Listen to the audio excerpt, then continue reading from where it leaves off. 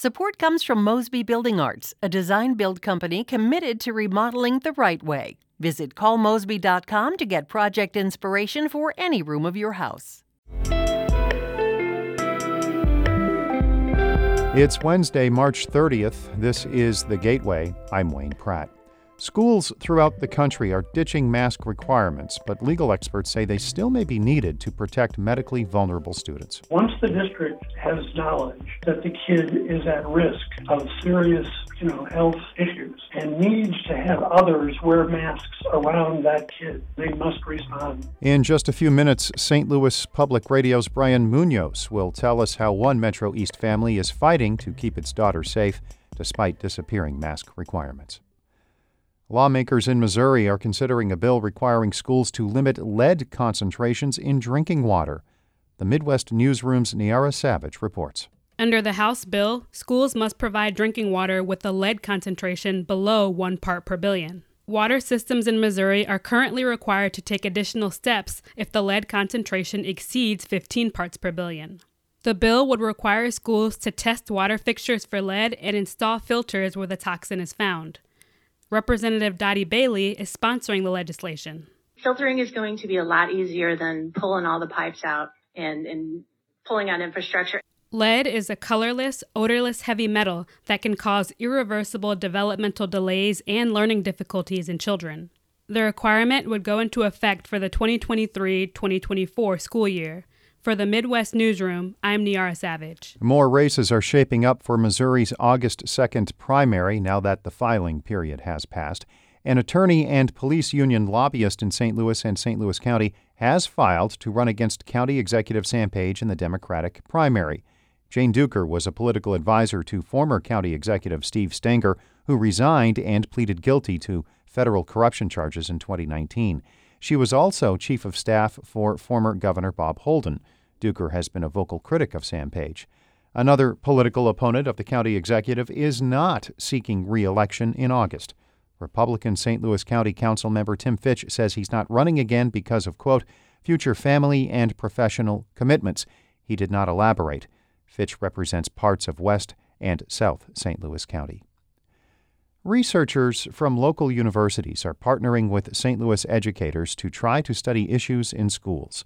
As St. Louis Public Radio's Kate Grumke reports, the initiative is flipping the script for how education research typically takes place. The initiative brings together St. Louis City educators and researchers from Washington University, St. Louis University, Harris Stowe, and the University of Missouri St. Louis. The pilot project will focus on student mobility when kids leave or enter school before the end of the school year. Amber Jones is an assistant professor at Harris Stowe State University and says she wouldn't have necessarily focused on mobility before doing this work. If you were just talking to me on the street and you were saying well, what do you think is most important to St. Louis schools?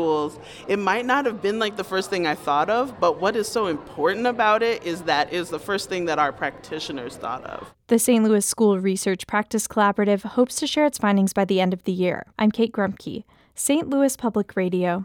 Workers at a St. Louis area Starbucks have joined a national unionizing effort. Employees at the Ladue Starbucks on Lindbergh Boulevard filed a petition with the National Labor Relations Board. They are organizing with Workers United, which is affiliated with the Service Employees International Union. More than 100 Starbucks locations have filed for union recognition in at least 20 states since the campaign first began last fall in Buffalo, New York. The St. Louis Theater Circle has announced its awards for the best in local theater. St. Louis Public Radio's Jeremy Goodwin reports. The Muni's production of Chicago is the biggest winner this year with 7 awards, including Outstanding Musical and Outstanding Ensemble. Dennis Jones won for his direction of the show and his choreography. The Black Reps 2 Trains Running won for Outstanding Drama. The award for Outstanding Production of a Comedy went to St. Louis Shakespeare Festival's Dress the Part. Muni Productions won 9 awards altogether. St. Louis Shakespeare Festival also did well with 8 wins, and the Midnight Company won 6 awards, including Best New Play for Joe Hanrahan's Tinseltown. The awards returned after a year off because of the coronavirus pandemic. A panel of theater critics considered productions from 2020 and 2021. I'm Jeremy Goodwin, St. Louis Public Radio.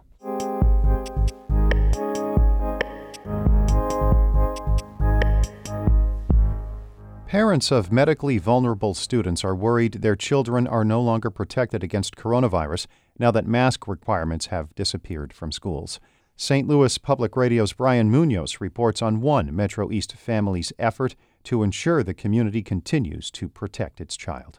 6-year-old Leela Post loves coloring and playing with magnetic tiles, but one of her favorite pastimes is getting pushed on a tree swing which hangs outside of her family's Collinsville home. That's Leela swinging alongside her younger sister Bianca one recent evening. But away from their home, Leela's parents, Jacob Post and Stephanie Biondi, have worked hard to keep her safe since doctors diagnosed the 6-year-old with leukemia in February 2021, the height of the coronavirus pandemic.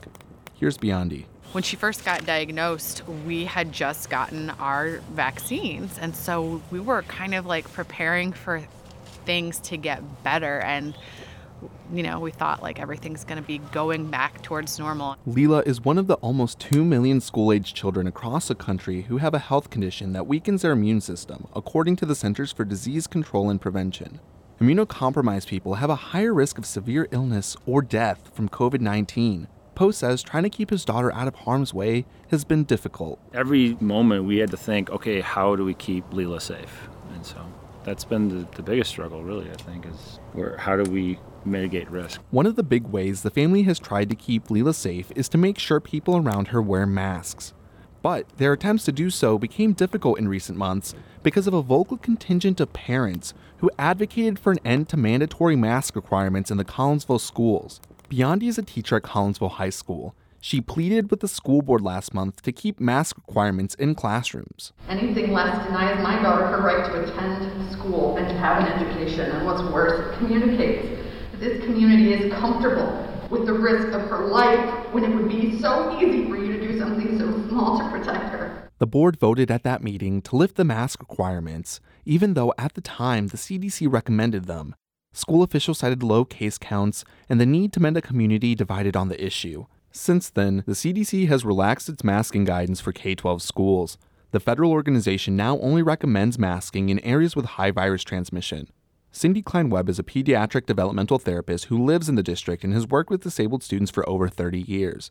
She says some schools often don't take medically vulnerable students, like Leela, into account when making policy surrounding the pandemic. There was a lot of talk about students' rights or parents' rights, but this whole population of students have just been overlooked. But a failure to accommodate disabled students could violate federal law.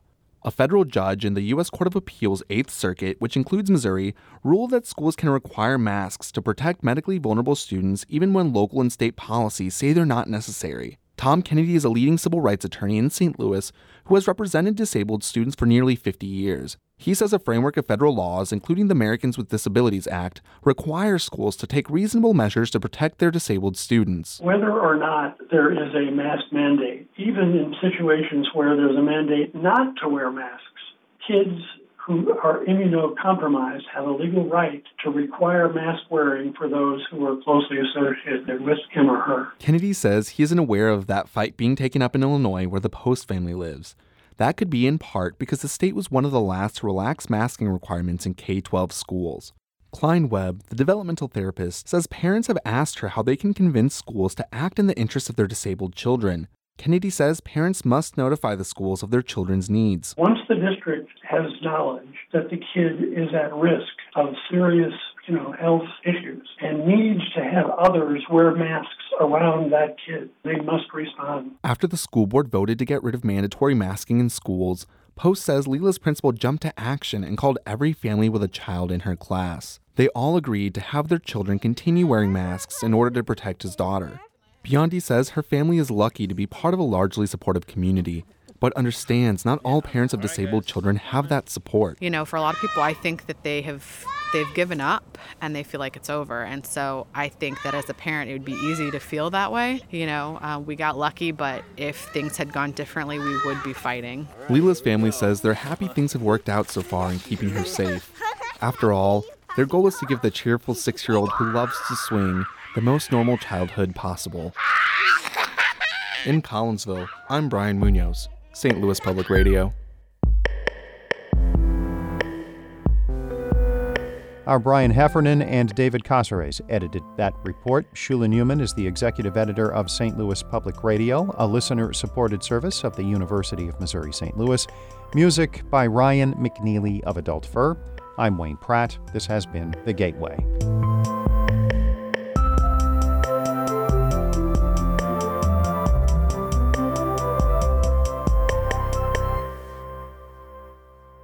Support comes from Mosby Building Arts, a design-build company committed to remodeling the right way. Visit callmosby.com to get project inspiration for any room of your house.